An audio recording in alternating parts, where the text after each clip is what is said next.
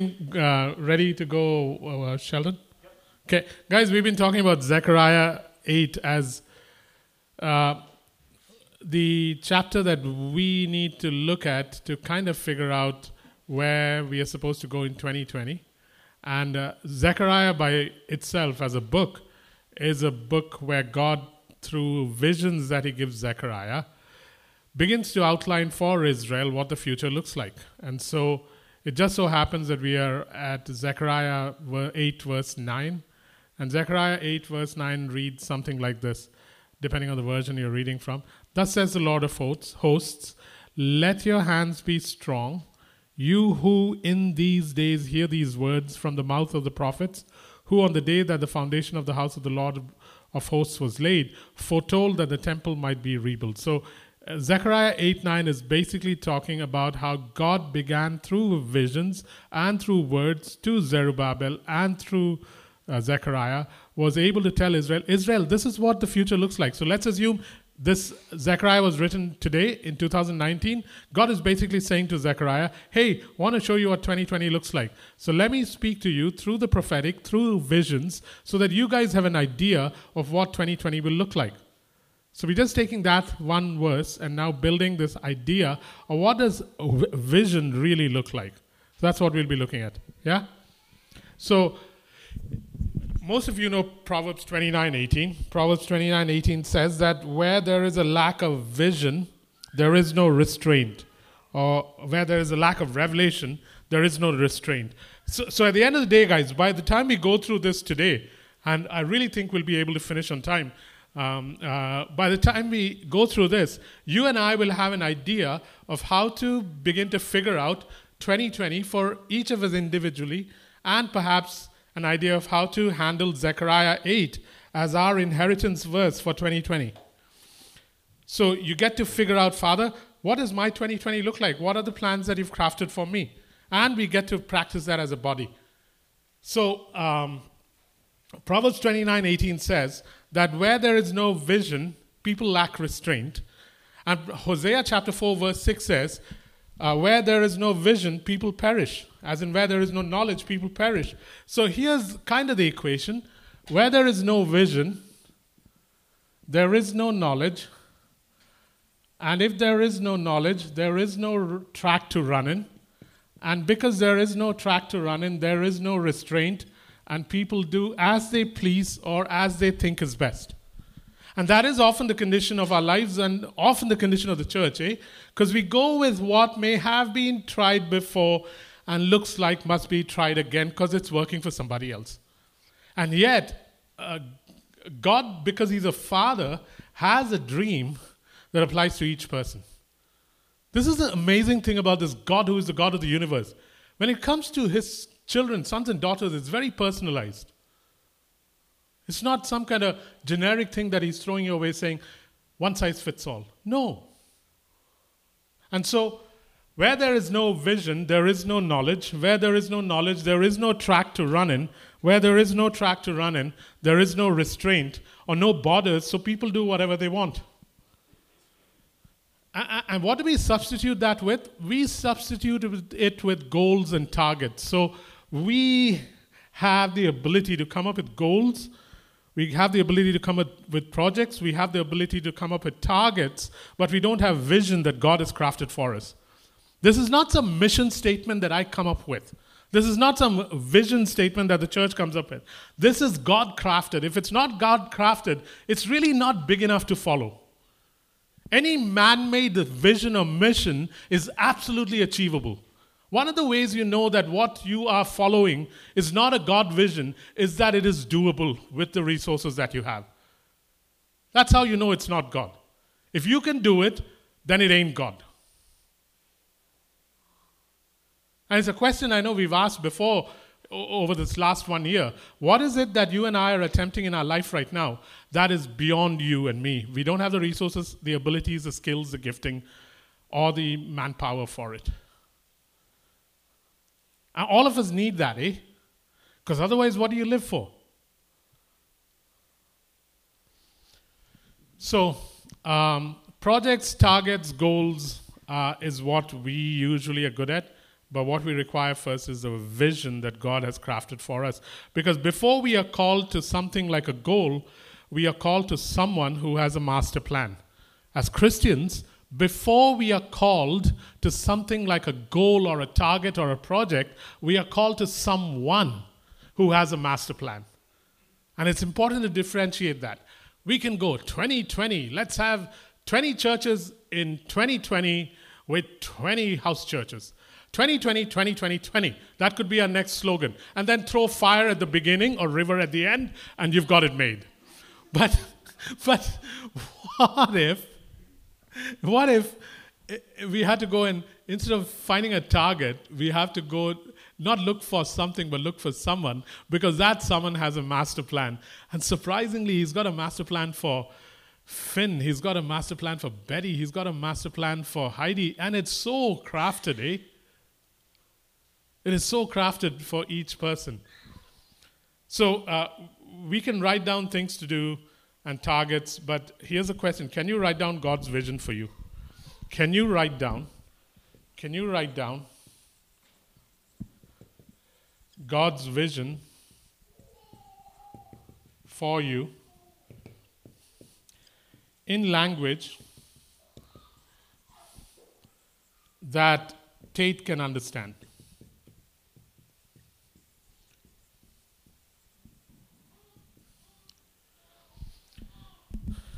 Can you write down God's vision for you in language that Tate can understand?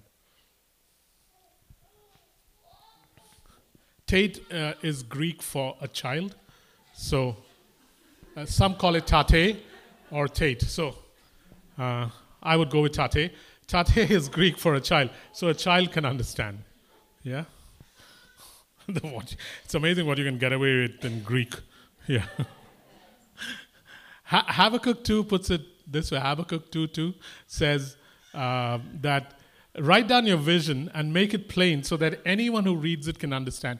If your vision is so complicated that you need to sit down for an hour and explain it, something is seriously wrong. It just means that you don't know what God is saying. It has to be really simple. And so let's define the idea of vision. So here's what vision would look like. Vision is God's dream for you. Hey, why God's dream? Because He's a father. Every father has a dream for his child. Every mother has a dream for her child. You think Sheldon and Jane don't dream for their child? You think Shika and Subin don't dream for their boy?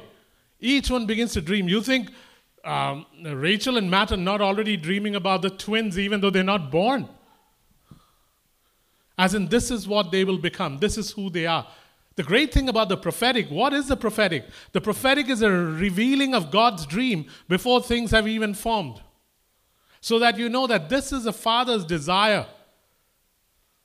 That at the end of the day is the simplest way to explain the prophetic. It is someone putting into words the dream of God for a situation, a person, a nation, a city. So vision is God's dream for your life, and it becomes an overarching canopy. It becomes like a tent that covers your life. Every father has a dream for his son, man. The crazy thing is these dreams begin in God's mind before we were even formed. There is a Jacob that was in God's mind before the earth was created. And then God was waiting for a day when Jacob would be found, or Jacob would find him. And then one day Jacob gets saved. And the moment he gets saved, what happens? God says, now I can begin to actively bring my dream for you to pass. And as I begin to cooperate with him, the dream begins to unfold. And his dream is really not about Jacob. It is his dream through Jacob for the benefit of others. That's the cool thing about this dad's dream. Every other dad or mother will dream for their child that they become doctors and lawyers.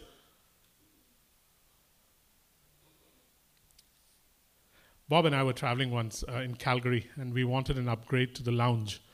I had a guitar, so they told us, I went and asked if we could get a lounge to sit in. And they said, you have a guitar, if you sing, we'll give you the lounge. So I pulled out my guitar and I started singing, Mamas, don't let your babies grow up to be cowboys. Don't let them play guitars and drive them old trucks. Make them big doctors and lawyers and such. It looked very strange, East Indian singing a cowboy song.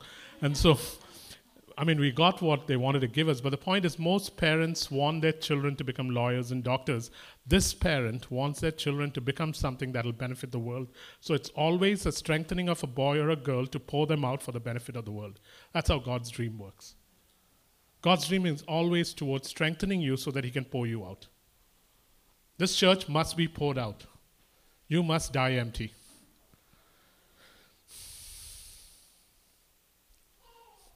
So God's dream for your life, and it becomes an overarching canopy. And God releases it in portions. He releases it in portions. Hey, Jacob, 2020 is coming. I'm going to release to you in portions what I expect you to begin to discover, possess, and then build on. I'll release it to you in portions. I won't give it to you in one lot. You wouldn't be able to handle it. I did the same thing with Israel. When I took them into the promised land, I told them, I won't give you this land in one shot because you wouldn't be able to deal with the beasts that are in the land. They'd ravage you. So I'll give it to you bit by bit by bit. And so it is the same with what he allots to us. Begin to discover it because all of us have it waiting for us in 2020. A portion that God allots to us.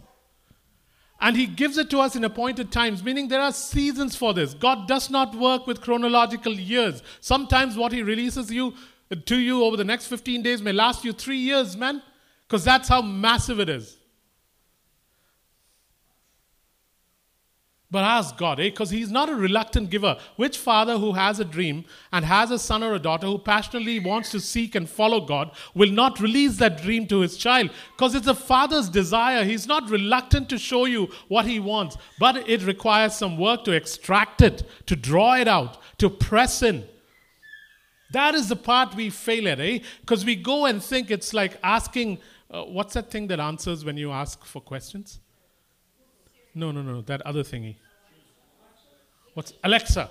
This is not Alexa, tell me my future. You will be. No, this is not that way. This requires pressing in, extracting, drawing it out, And that's where we fail because we've gotten so used to Alexa that waiting on God to extract stuff doesn't come easy. So, and he releases it to us in appointed time so that we can accomplish his purpose. Any questions, guys? Any questions? God's not reluctant to reveal this, But he expects you to press in, extract it. And then after you extract it, guys, here's what you need to do. Once you extract what God is trying to say to you, refine it or distill it into 3 sentences. Confer with someone so that you can confirm what God has said. And then begin to work on it, which we'll talk about.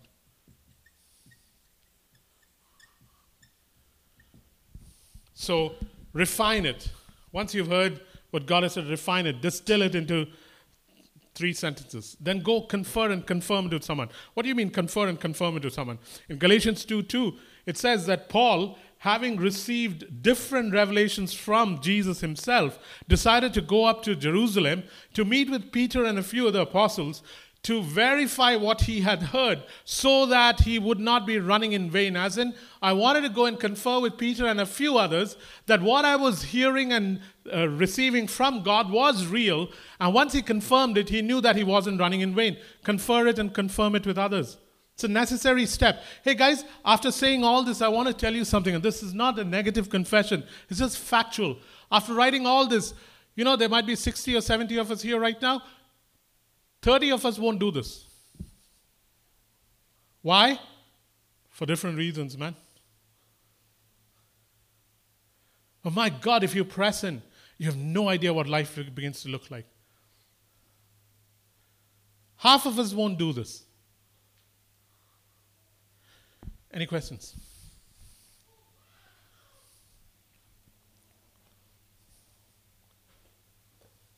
No? All good? Cool. Like it says in Philippians 3:12, I think it says in Philippians 3:12 that I have been accosted by God to run after him. Oh, no, that's not what it says. Can someone? I'll read it. Philippians 3:12. Philippians 3:12. It says, not that I've already obtained all this or have already been made perfect, but I press on to take hold of that for which Christ took hold of me. I press on to take hold of. God's vision must apprehend you so you can press in to take hold of it. This is a cool thing. Every year, around September or so, I'll start asking God, Father, what's your vision for Acts 29? What's your dream or desire for me? And there might be leftovers from 2019 that I'll have to keep working at in 2020. What is it that you're casting afresh for me? And I got to begin to work on it so that come January or Feb 2020, I'm already in the thick of it, and I've been so apprehended by it that everything I do is poured towards accomplishing what God has for me, and not what the church has for me, not what Jacob has for me, not what a book has for me, but what God has for me. Because it'll be much larger than a book Jacob or anybody can offer me. The impossibility is what is so attractive, guys. Both for the church and for us as individuals, eh? So, begin to think like this. We're not waiting for January 1st. Oh God, we got to get this before January 1st. No, God's really not into those kind of deadlines. He just begins the process, and then you add to it, it begins to grow. But man, we got to press into this. Hey, remember, I've said this before, God is super intentional. Why don't we become intentional too?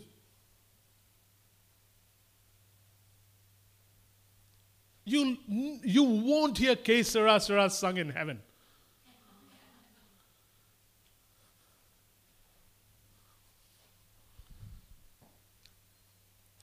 It is a vision of God, guys, that will fuel you when there are no projects, no goals, when life is routine and sometimes life involves suffering. If you don't have vision, those times will kill you.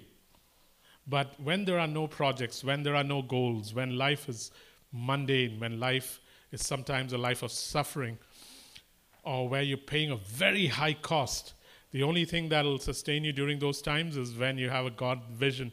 That's how Joseph survived, eh? That's how Paul survived. No, that's how Joseph thrived. That's how Paul thrived. That's how Jesus for 30 years worked away at wood as a carpenter. That's how Habakkuk survived. When you read Habakkuk 1, 2, and 3, you realize that, this is what sustained them. Thrive, eh? And so here's what vision does for us. It orients our goals, as in it begins to show us what goals are worth pursuing. What goals are worth pursuing. You stop imitating others. Because my God, your vision is crafted for you, man. And don't ever let your age begin to determine what God can set for you. There were two guys in the Bible. One was called Barzillai, the other one was called Caleb. Barzillai was 80, Caleb was 84. Both were very different in their approach. Barzillai's comment to David was, I am too old now to cross over and enjoy the good things that the king has for me. And he was 80. And Caleb's statement was, I'm 84, but can I have the hills where the Anak dwell and the chariots have wheels of steel? Because that is what I want. When I let age determine what I can do or cannot do, that's like really downsizing God, eh? So, vision orients goals. The goals for Acts 29 will not be set by a church that is bigger, better. We can look at their ways and learn from them, but my God, you can't have their vision for you, man. I mean, you guys see it with your own kids. You got 2 kids and they're so blooming different. You think maybe you adopted one by mistake. Sorry. Yeah, I mean, Derek's parents always think that.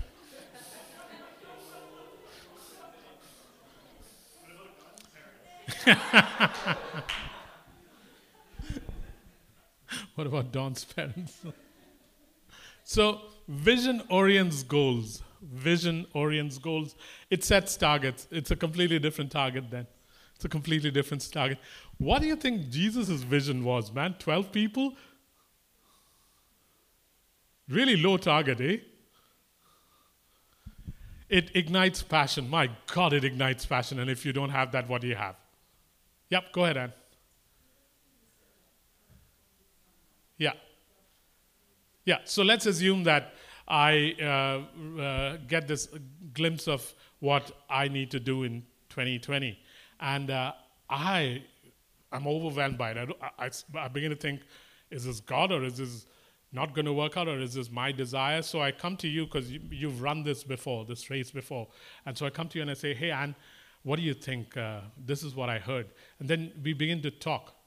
And you help me figure out whether this is God or not. And so that's what Paul did when he went to the apostles and said, this is the revelation that Christ has given me. I want to talk to you and figure out, is this really God, or am I running in vain? So you go to somebody who's done this before, run this before, knows how to walk in this, and you begin to work with them to help you flesh out what you have heard. And in a small church like this, you're at such an advantage because there's always time for you. Yeah? It ignites passion. It prioritizes time. Actually, it doesn't prioritize time. It prioritizes. Time is the result of priorities. Time is the result of priorities. You always have time for that which you prioritize. So it doesn't prioritize time. It just prioritizes. And when things are prioritized, you always have time. I'm surprised at how I always have time for important things, like hockey. There's a game today at 5 against Las Vegas. We lost yesterday, but there is hope today. See, the point is, didn't you hate that loss against the Leafs? Okay, moving on. Prioritize. When you prioritize, you create time. The next thing is you readjust focus. You readjust focus. As in, vision allows you to keep going back and saying, shucks, I kind of lost my way, or I kind of stopped to smell the roses, or I kind of followed something else that was successful, or I kind of kept doing what I did last year because it was highly successful and people liked it. Let me refocus. Jesus would do this. We were just doing Mark 2 at one of the house churches, and Jesus goes off in the morning. Peter comes looking for him, and Peter's saying, why aren't you out there with the crowd that's clamoring for you? And Jesus' reply in Mark chapter 1 is, I have other towns and villages to go to. It's a readjusting of focus so that you don't lose your North Star. It's a readjusting of focus so that you don't lose sight of the North Star. You readjust focus. And then you accurately apportion time, talent, strength, treasure to the thing that God is calling you to. You accurately apportion or allocate your time, your talent, your strength, your treasure to the thing that God is calling you to. So when Acts 29 gets a bunch load of money, it doesn't decide that, okay, let's give it all to Jacob, though that would be a great thing. But it decides that what is most important, that is where they should go to.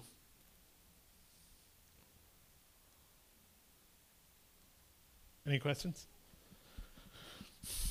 Any questions, guys? Any disagreements? Anything you want to add?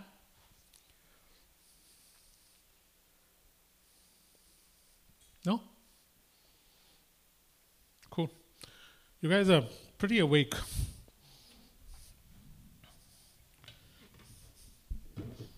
I thought I'd send Bob to speak first to see how you would respond.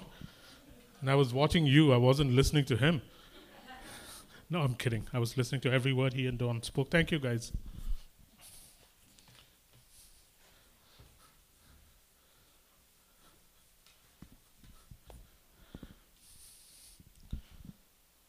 Hey, grasping vision is hard work. Grasping vision is hard work. It requires that you climb up the watchtower, that you climb up the watchtower. As in Habakkuk chapter 1, I think it says, Habakkuk chapter 2, it says, I'll climb up the watchtower and wait for God's response. So there is a need to actually go seeking him. So you climb up the watchtower, and then you look for God. You look for God. You wait patiently for his answer, because he isn't a cosmic vending machine. who pops out an answer as soon as you put in a coin. There is the idea of being in relationship before things so precious can be revealed. But it's so worth it. And then you begin to wrestle with what he has said, because it goes against the grain of your flesh and it goes against the grain of your thinking, because it almost defies logic that God would choose you to do the things he's asking you to do. You wrestle with it. You grapple with it. You think you're grappling with it, but the word is wrestling you, jockeying for position till it begins to change your thinking.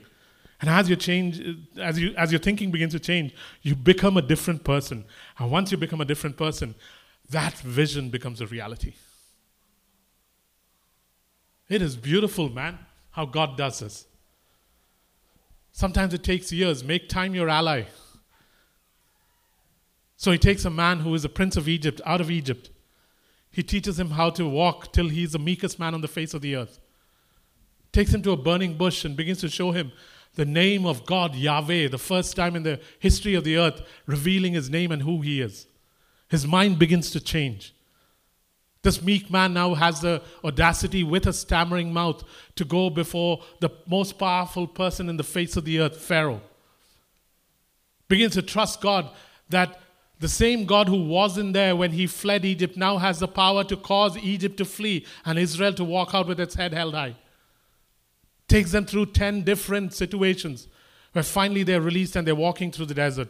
But that ain't enough. They've crossed the Red Sea. That was enough. But now he needs a further upgrade. So God calls him up a mountain.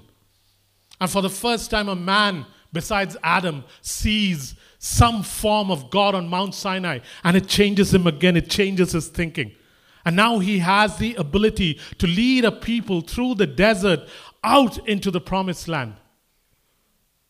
Guys, every year that we enter into must result in an upgrade of the way we think of God. Because if we don't have that, then the vision of God stays the same.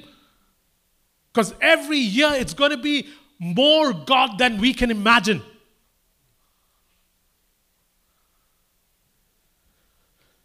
And so, climb up the watchtower. Look for God. Patiently let the picture develop. Wrestle with what God has said. Let it begin to change your mind. And then as it changes your mind, you become the man or woman you're shaped, that he wants you to be shaped into. And stay with it, eh? Don't let things crowd these things out, and because it ain't worth it, man. I don't know how you go climbing the watchtower. I got my own ways, man. Each one does it differently, but start looking for him, because he's waiting. Any questions? Hey, if anything is too abstract, let me know and I'll try to make it simpler. Make time your ally. God is interested in your growth. He's not interested in how much time you spend growing. So, because he's got all the time in the world. He created it. So if I don't change, he'll spend more time where I am trying to change me. So instead of trying to make things happen quickly, I got to get this done by this, I've got to become this by this. It doesn't work that way. The reason targets never work is because you set the timeline for it. And either you hurry it. I mean, the one area where nobody can intervene is when you got to have a baby take 9 months to form. I remember a lady called Susan who got up from her hospital bed, running out of the hospital, shouting, I don't want to have this baby, or either I want to have it now or I don't want to have this baby. And the doctors had to convince her it doesn't work like that. Really, I'm not exaggerating. This is what she did. The point being, there is a time where things of God gestate, and there is nothing we can do but let it happen. Make time your ally, because you cannot hurry it. Because this is the only kingdom that deals not with things but with people. And God will not allow me to deal with people till he can change me.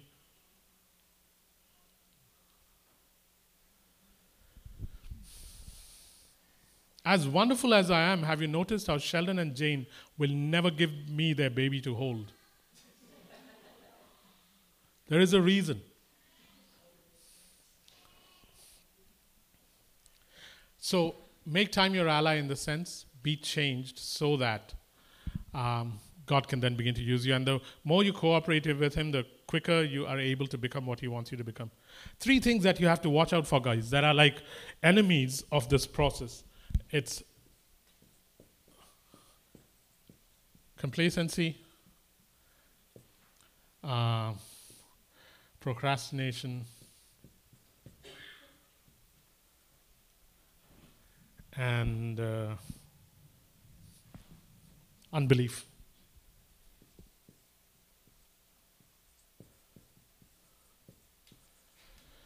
Complacency, procrastination, and unbelief.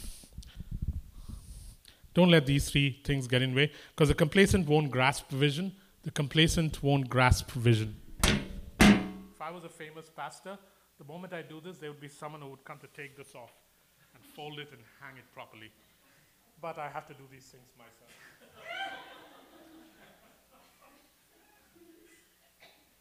Complacency, unbelief, procrastination.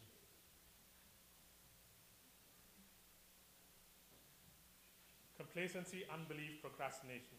The complacent won't grasp vision. The unbelieving won't embrace it with faith. The complacent won't grasp vision. As in, mediocrity is good enough, so vision, mission, shishin, big deal. Life is pretty good as it is. Mediocrity is bliss, so let's just continue in it.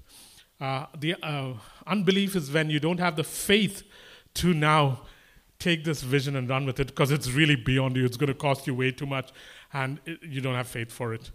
And then the third one is procrastination, where you won't walk in it because you think you can walk in it tomorrow or July.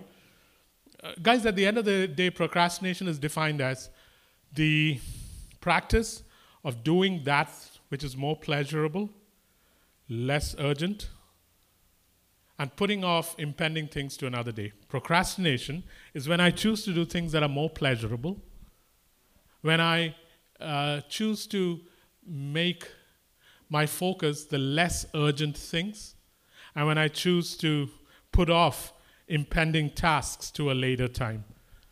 That's what procrastination is.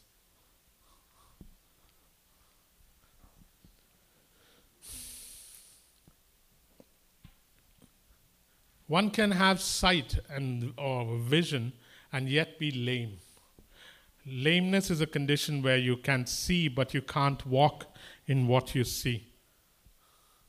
And so some of us here have vision. It's not a lack of vision. You have climbed the mountain, you've seen what God wants you to see. But now that you have the vision, you don't know how to walk in it. And when I don't know how to walk in something, guess what I do?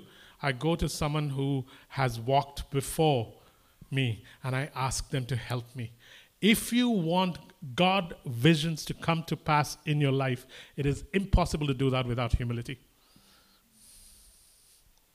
Because there is no vision that God gives that will not require you to be humble and dependent. He will never give you a vision that you can accomplish on your own. You will need someone else. Therein lies the rub, eh? People have vision, but they want to be lone stars or mavericks or stuff like that. And then what happens is lone rangers or mavericks, and what then happens is you have sight, but you can't walk in it because you're lame. Once you know you have vision, go and ask someone who has done this before to help you, man.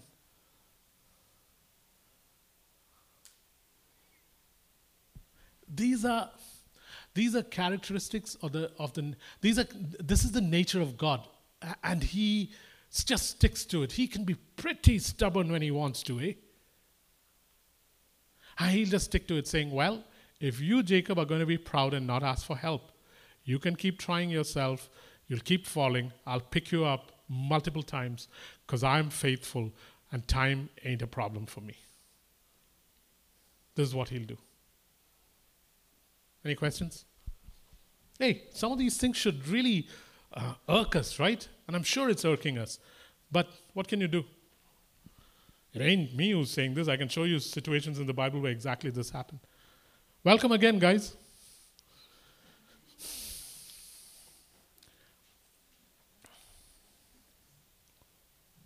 Someone took your place.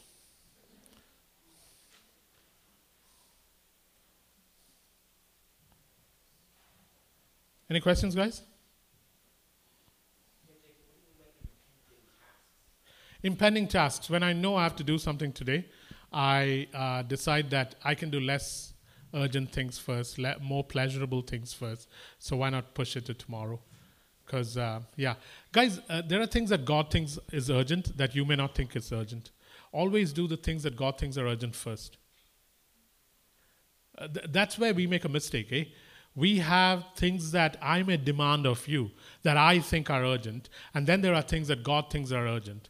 And you will try to finish what the world demands of you first, but you will set aside that which God is demanding of you first. And the reason God is demanding something else of you first is if you get that, you have the key to do everything else.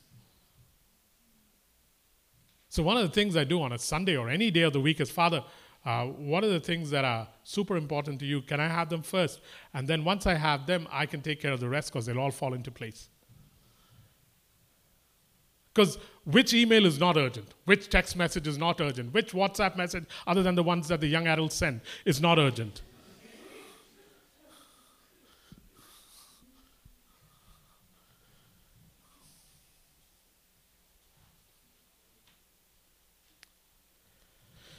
Once you capture vision, and I pray God that you do. Guys, it's not difficult. Eh? It is not difficult. It is just a question of putting your nose to the... what do you put your nose to? Yeah, that just doesn't compute in my head. Putting my nose to the grindstone, no. Yeah, let's just forget the nose for now. Just... Why would one put their nose to the grindstone?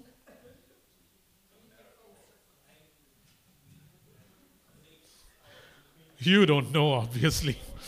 Okay. Once you capture vision, here are a few things that happens. It connects you.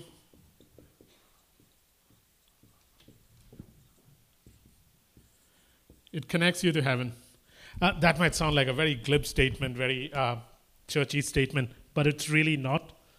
What it does when you connect to vision is that once you capture vision, you actually connect to heaven. As in, hey, Jacob, this is what I had for Acts 29. Now that you've clued on, man, you're right in the center of my plan. Hey, Jacob, this is exactly what I had for you in 2020. Now that you've clued on, watch how I back you. That's what I mean by connecting to heaven. It would be like someone here connecting to something that I want done. You think I won't help you then? I may not, but let's say I do.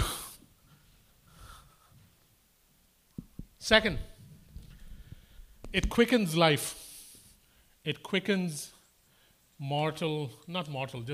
it quickens life. As in, there are guys who suddenly connect to God's vision and their lives are extended. Their physical lives are extended. They get an extra kick of energy or strength that they didn't have previously. Why? Because suddenly you find yourself in the purpose of God. Hey, God's purpose revives, eh? Don't doubt it for a second. God's purpose revives. God's purpose revives. It quickens your mortal body. Shudder at the term retirement.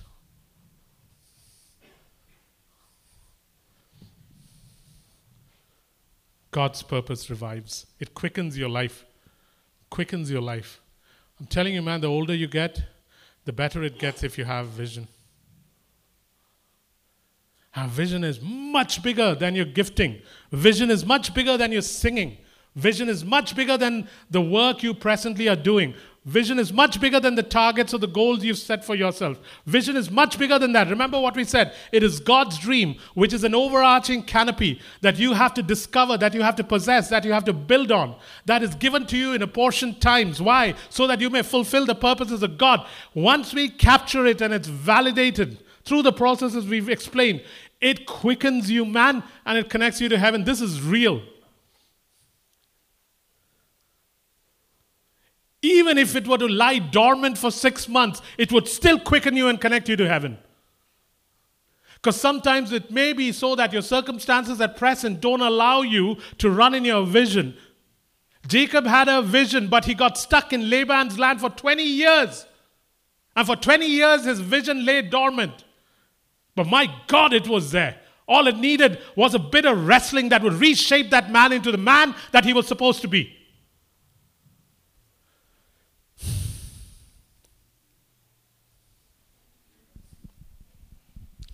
Thanks for that encouragement. Really.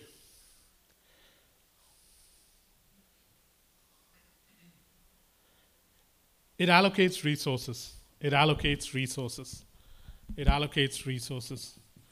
Hey, once you click onto vision, you'll be surprised at how money is not the problem. Money is a problem sometimes when God's not the vision sponsorer. Money is a problem when you're working in land you should not be working in. Money is a problem when you're working in someone else's land that you were supposed to leave long ago. Money is a problem when the vision that you have or the purpose that you have is not necessarily God-crafted and is not for you at this time. But once you find that, shucks, this is the inheritance or the vision or the purpose that God has allotted to me, you'll find that money is not a problem. The money is there. And it doesn't matter how small your house is, how small your job is, how limited your salary is, money will never be a problem. It's very odd how this works.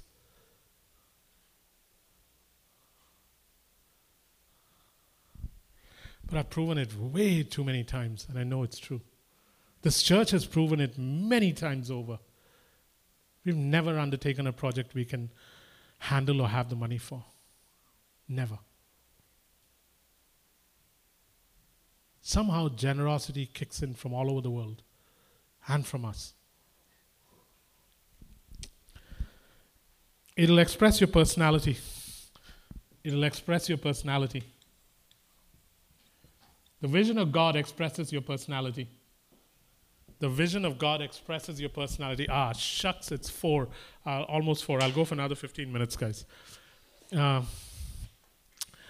It's all Don's fault. We just thought we might put it on you, Don, because we always blame Bob for everything. Yeah. No worries, Bob. I got you back. Yeah. So, guys, it expresses your personality. I love the fact that God's vision is so crafted for us that it'll always express your personality. It'll express who you are, how God wired you, what you were meant to do. As a church or as an individual, it'll always express your personality. It'll help you endure through hard times. It'll help you endure through hard times.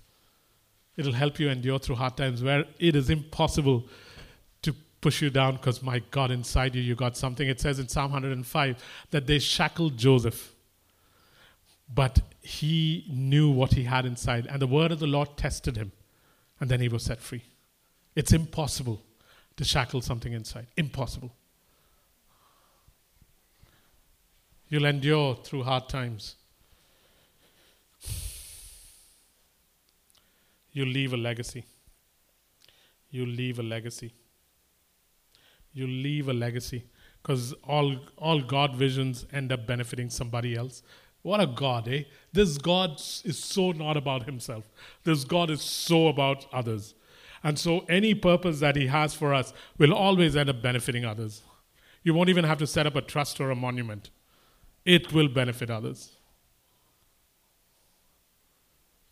And by the way, once you start going down this road, you'll find that Aquilas and Priscillas will rise up to help you in your tent making. You will find pagan kings like Cyrus say, what do you want to build what God has asked you to build? You'll find Jonathan, who is the son of Saul, come and associate with you, even though his father does not like you. You'll find Elisha's rise up.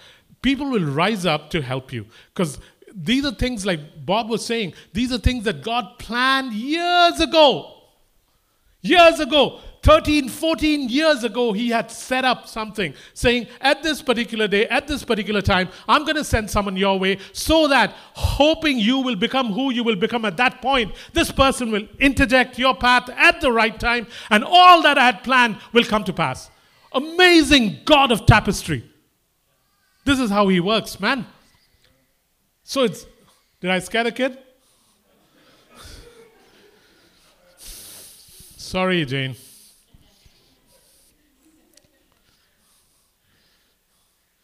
Not everyone takes to my preaching well. Shiloh does. Yeah. He got used to it, actually. Yeah. 4 years, 3 years, right? Oh, okay. My bad. Hey, so where does this visioning begin? All visioning begins in the Father's house. All visioning begins in the Father's house. And what do I mean by that? Guys, till you're convinced that the Father is good and He loves you, it's very hard for vision to develop. Kids that grow up in a home where fathers in particular are not loving will never learn to dream. Never. One of the saddest things that happens to orphans and to kids who grow up in homes where parents are not loving is that the child never learns to dream. The child only learns to survive. Sets goals that are achievable, surrounds himself, protects himself, and you can never protect and surround yourself with survival and dream. It's two opposite things. Joseph, the reason he learned to dream and dream well in prison is because he grew up in his father's house and his father loved him and favored him tremendously. There is no dreaming till there is growing up in the house of a father. And by father, I mean that father. We can create the same environment here. But my God, if you don't have that, you ain't dreaming. So it's critical that as you approach 2020, that you find yourself wrapped up, swaddled in cloth. Only this is the Father's love and Father's favor. It allows you to dream, man. I know I've told you this, but man, one of the nicest things my dad did was he would allow me to dream, and then he would reasonably try to explain why he couldn't do it for you. When I wanted a horse to ride to school instead of going on a bike, he stopped because there was a man selling a horse. And he allowed me to go touch the horse. And I said, can we buy this? I want to ride the horse to school. And then he asked the price of the horse. And I'm thinking to myself, wow. And then he sat me down in his Jeep and he said, this horse eats a lot. That was not a problem. I thought my parents could feed it. And so I said, that's okay. And then he said, if it eats a lot, it poos a lot. And you would have to clean it up in school. You'd have to go and gather all the poo, put it in like it hardly took me 4 seconds to forget the idea, man. But I was fascinated at how reasonable he was in helping me with my dream and then telling me why it wasn't possible for it to be a reality right now. I mean, some things my dad got so right. I pray, God, that we begin to understand the love of this Father, because it'll allow you to dream. Father, I just pray that over the next few weeks, we understand that we can only dream if we have this freedom not to be protected, not to fight for our survival, but to dream knowing we are safe. Father, you got to help this church to dream, because you, oh God, have dreamt so many beautiful things for us. I just pray that, and I pray that as the one who leads this house, Father, that you would help me to help people to know they are safe and they can dream. Help me, Abba.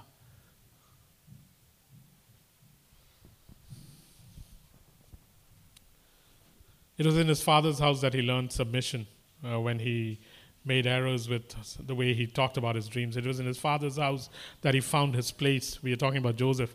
It was in his father's house that he earned trust. It was in his father's house that he began to prove his gift of dreaming. It was in his father's house that he began to speak about his vision, his dream. I pray, God, that you find that with your father, So before you go and ask God, oh God, I want a vision, say, oh God, I'd so like to receive your love so that I can lay back in your arms and dream.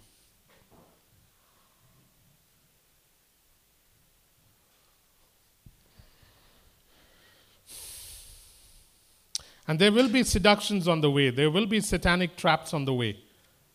You've got to avoid them, because one of the things with God is that purity matters.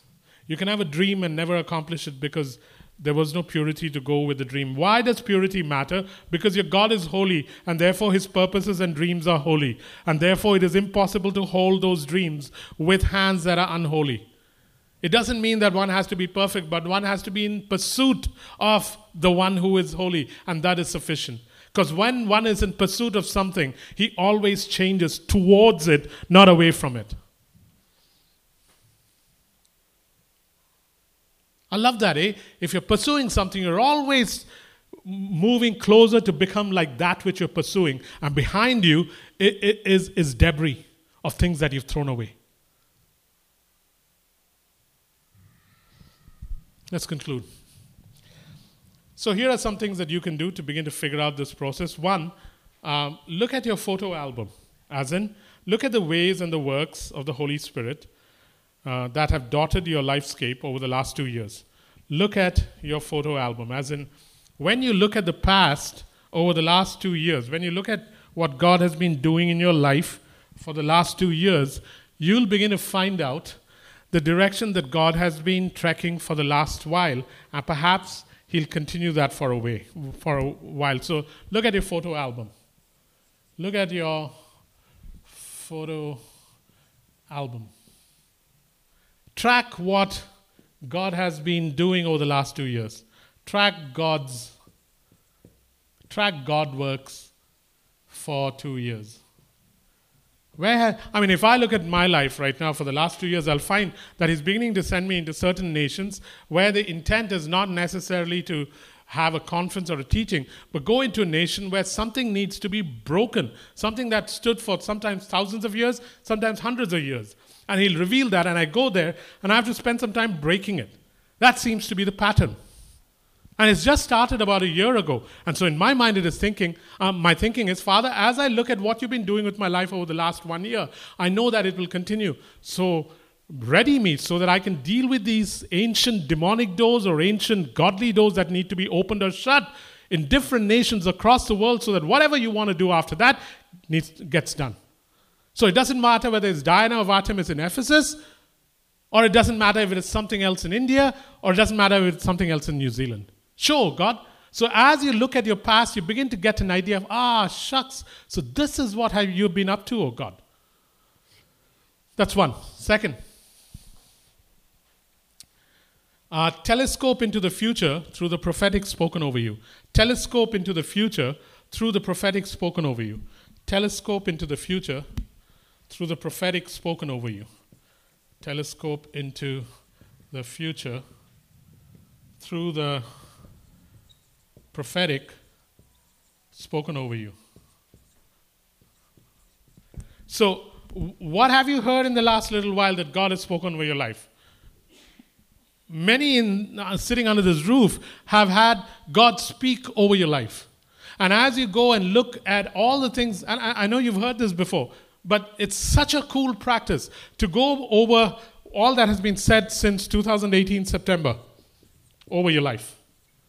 And you'll find that every time things have been said, you will find that there's a certain thing that is repeated every time.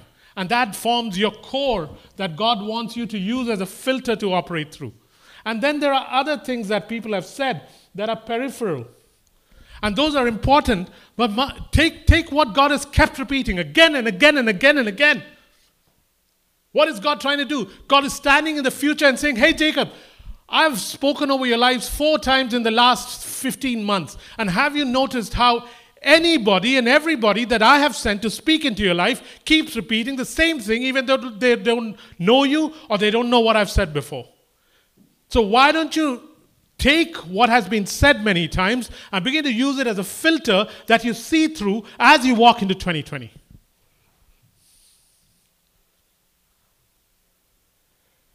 This is what Isaiah and Jeremiah and others would do, and sometimes people would get the hang of it and say, shucks, you said this a few times, oh God.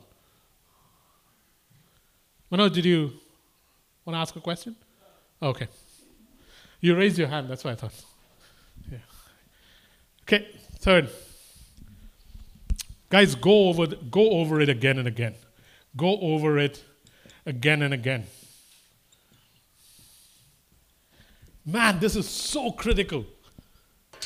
Whatever God has said, write it down. Man, writing is so critical. I mean, Habakkuk, when they didn't have pens and paper, he said, Habakkuk, write it down. Isaiah, write it down. Jeremiah, write it down. Moses, write it down. These 5 books have to be read. Write it down, write it down. Paul, write it down. John, write it down. Daniel, write it down. Got to write it down, man. Please don't depend on your memories. You're not that smart. Write it down. And why write it down? Not so that you have a record of it. Write it down so that you can go over it again and again and again and again. Why? Because you only inhabit that which you think. You only inhabit that which you think. Guys, I'm telling you, man, I go over words written over my life or that God wants me to become. I go over them once every week for 52 weeks. It changes who I am. It gives me confidence when I should be afraid. It makes me think of myself more than I normally think of myself. It gives me the faith to walk into things that I'm dead scared of. It makes me take risks when I don't have the money or the resources for it. Why? Because somewhere inside, something has changed. Because I'm reading what God has said over and over and over and over and over again.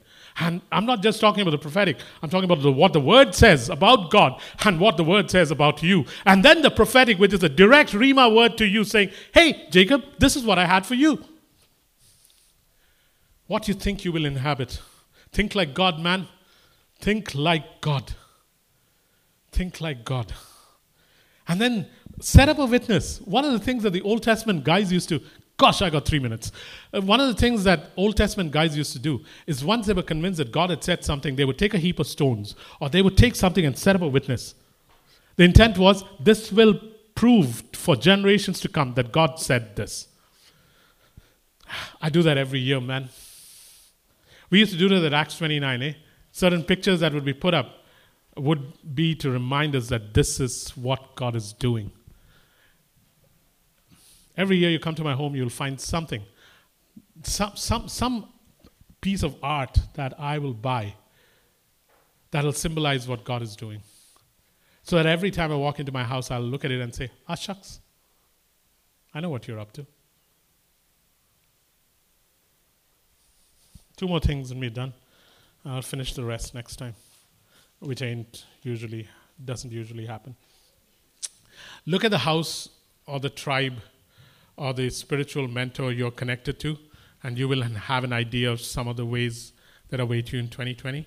Look at the house or the tribe or the spiritual mentor that you have decided you need to connect to. There are some of us who may be connected to somebody just because that's where our grandfathers went. That's different. But look at the house or the tribe or the spiritual mentor or father that you're connected to, and it'll give you a good idea of, so this is what's going to happen. That's very natural, right? I mean, if you go to Juilliard, it's unlikely that you're going to end up being an athlete. It's likely that you'll end up being Sheldon. So the point is, the house that you're connected to has some traits that will become evident. The spiritual father or mentor that you're connected to, certain things of him will become yours. It's very natural. There's a reason Shiloh doesn't look like any of us. He will look like his parents. Next one. Look at the demands being made of you right now.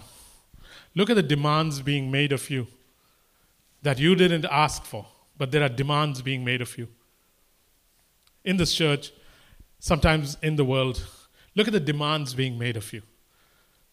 And you'll begin to figure out, the kind of demand, oh God, that you're putting right now on my life, I didn't ask for it, I didn't shape it, I didn't invite it, but my God, it's bearing down on me. Why? Because a seed does not grow unless a demand is placed on it. Look at the demands that are being placed on you.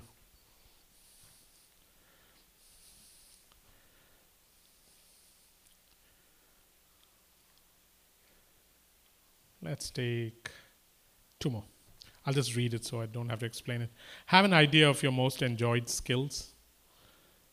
Have an idea of your most enjoyed skills, most compelling interests, most practiced spiritual gifts right now. I'll give you an idea of which way God is walking. And the last one.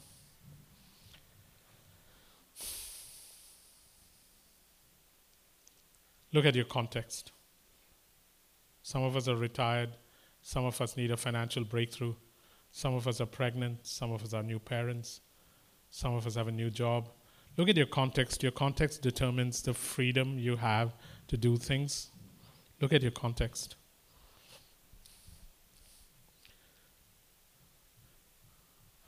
And know that whatever God gives you will fit within that context. And so don't panic when God says, read all of Isaiah and you have twins and you don't know how to read it. And the strange thing is you'll read 3 verses of Isaiah and you'll get more out of that than us who read 3 chapters of Isaiah. Your context, God knows how to step into it and create situations where in very limited time, He can give you much more than what others would take ages to get to. He's a God who knows how to accelerate things, eh? Doesn't matter that Ahab is riding a chariot. Elijah can run. Let's stop there, guys. Just remember that some of us may need to step out of misplaced loyalties and allegiances. Just remember that as you go forth figuring this out, some of us may be able to get where God wants us to get in terms of grasping the vision, but sometimes the vision doesn't come to pass till you step out of old or misplaced allegiances and loyalties. Meaning, Jacob can have a vision, but he needs to leave Laban's land for it to be realized. Otherwise, you can stay stuck with a vision and you will die with your vision. And they will say of you, here lies a great visionary who died with his vision. Please learn how to not continue in your misplaced allegiances and loyalties. Do you know something? And I said this 2 nights ago to someone. Jonathan was always known as Saul's son, not as David's friend. That's excusable. He was the next king, supposed to be the next king. But listen to this. Michal, Saul's daughter, David's wife, was never known as David's wife. Michal was always known as Saul's daughter. That is bothersome. Don't be known as Saul's daughter when you're married to David, man. Make sure your allegiances are not misplaced or not old loyalties that you don't know how to sever because you're too scared of how it may grieve your past when God is saying, man, I got so much that I want to do with you in the future. Cool? Let's just pray. Father,